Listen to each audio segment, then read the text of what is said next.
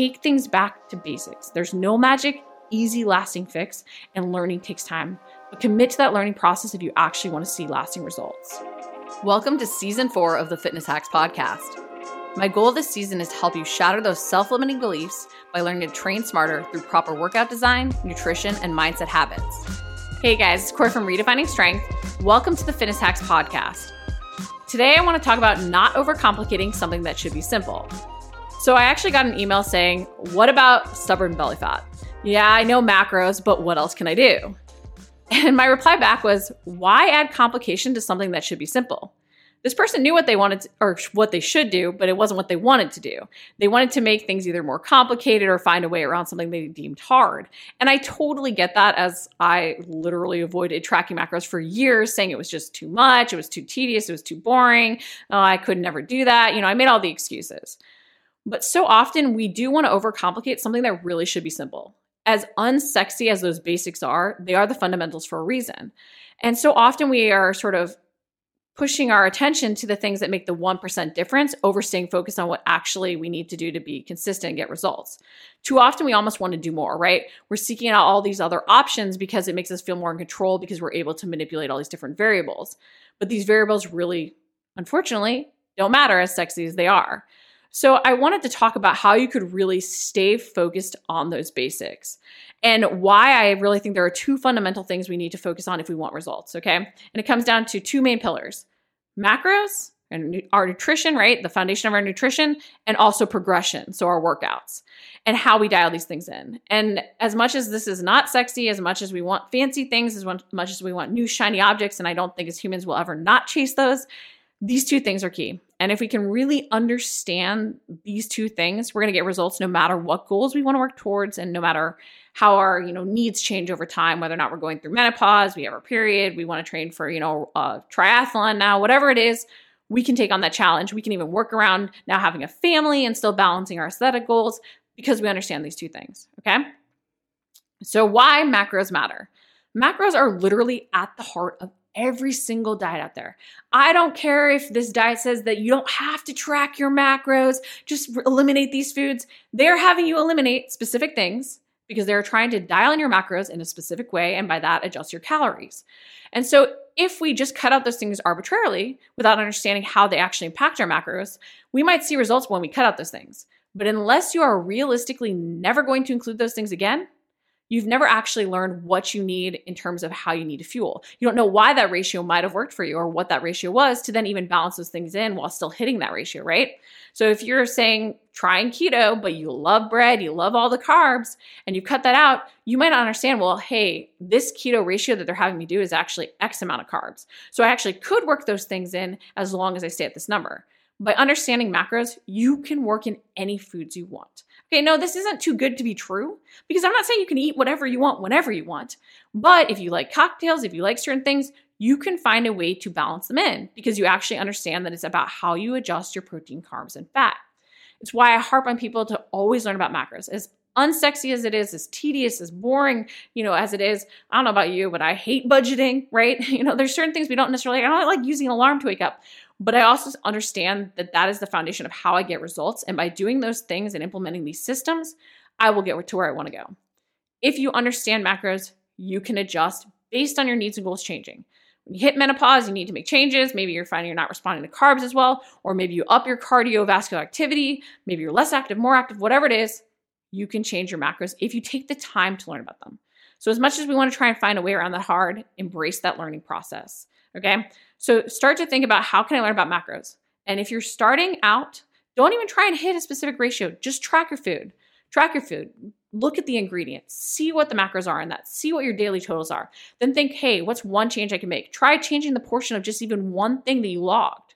You'll be surprised by how much that learning process then helps you understand the breakdowns of your food, how you're feeling throughout the day, and helps you really adjust your macros, okay? It will then allow you to steer into the skid when you feel extra hungry around your period because your metabolic rate has actually increased. It will help you if you're injured and not training as hard to adjust around that, right? It'll give you complete and utter empowerment in terms of your diet and adjusting towards your needs and goals. But again, it's not sexy. It's not fancy. It's just that boring, basic, and that simple thing that we need to do. Don't overcomplicate. In terms of our workouts, okay? So I get that we want to do fancy new moves and we want to, keep mixing it up. Variety is the spice of life.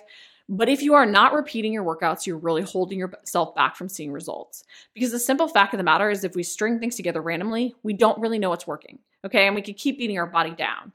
If you're trying to work towards a pull-up and you have pull-up work on random days, some weeks you included more, some weeks you included less, you're not giving yourself that consistent way of tracking what's actually working. And a lot of times you might see 1 week see improvement, right? But then because you included pull-up work on a different day and now your back is fatigued from other things, you might feel like you went backwards and then throw out everything you're doing, even if it was working, just because that one day you were more fatigued and you didn't even realize how everything had added up.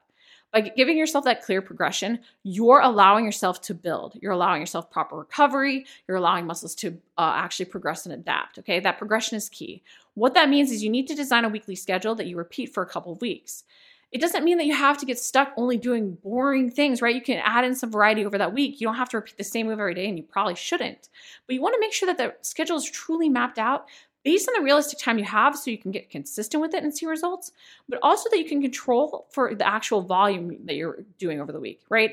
Too often we just try and do more, we try and beat ourselves down, and we're not repairing and rebuilding. So we're working really hard to not see results.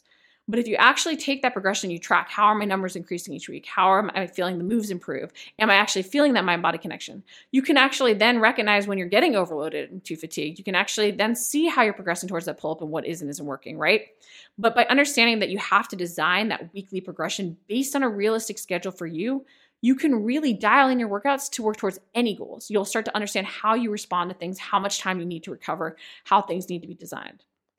The key is, though, that you're designing everything in your workouts based on your needs and goals, not just trying to make it harder, not just trying to add in more, but based on the focus. If your focus is trying to train for a race, as your mileage increases, your strength workout should shift, right? You have all those miles mapped out. You want to do the same thing for your workouts in the gym.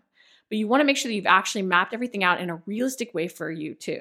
There's no ideal schedule. There's no ideal split. There's so many different things we can do. There's so many different paths we can get to the same destination, right? When you're driving towards a destination, there's often a lot of different roads you can take based on traffic even there. So there's lots of different ways you can design to gain muscle, and you can actually play around with that over time, which is the really fun part, right? There's lots of different ways to do it. You can have fun with it, progression in that, diversity in that. It doesn't have to be boring. But you always want to come back to that progression because you can only see if you're actually building by tracking the numbers over time, by tracking the tempo you're able to use, the variation you're able to use. Knowing that progress will also never be linear, so you have to sometimes back off, but you can really see when you might be needing to do that versus reaching the point of overload and injury and complete fatigue and burnout because you're tracking your results. But design for a realistic schedule because that's what's going to work best and help you get consistent. I know it's not sexy to design a workout progression where you're repeating the same moves and sometimes even very basic moves. And I know it's not fun to track your food, but guys, when we overcomplicate things, we end up working really hard to feel really frustrated, like we're broken, like nothing's working because we don't know what truly is and isn't moving us forward, right? We could be doing a whole bunch of wasted effort. So dial things back. Realize that learning about these fundamentals is also how you become empowered to make changes over time, okay? Because our body, our needs, our goals are going to adjust. Take things back to basics. There's no magic, easy, lasting fix, and learning takes time. Commit to that learning process if you actually want to see lasting results. Thanks for tuning in to the Fitness Hacks podcast. If you enjoyed this episode, please leave a review on iTunes. If you haven't introduced yourself, message me on Instagram or Facebook. I'd love to hear what goals you're working towards and see if I can help. For my 3-step recipe for amazing results, visit rsrecipe.com.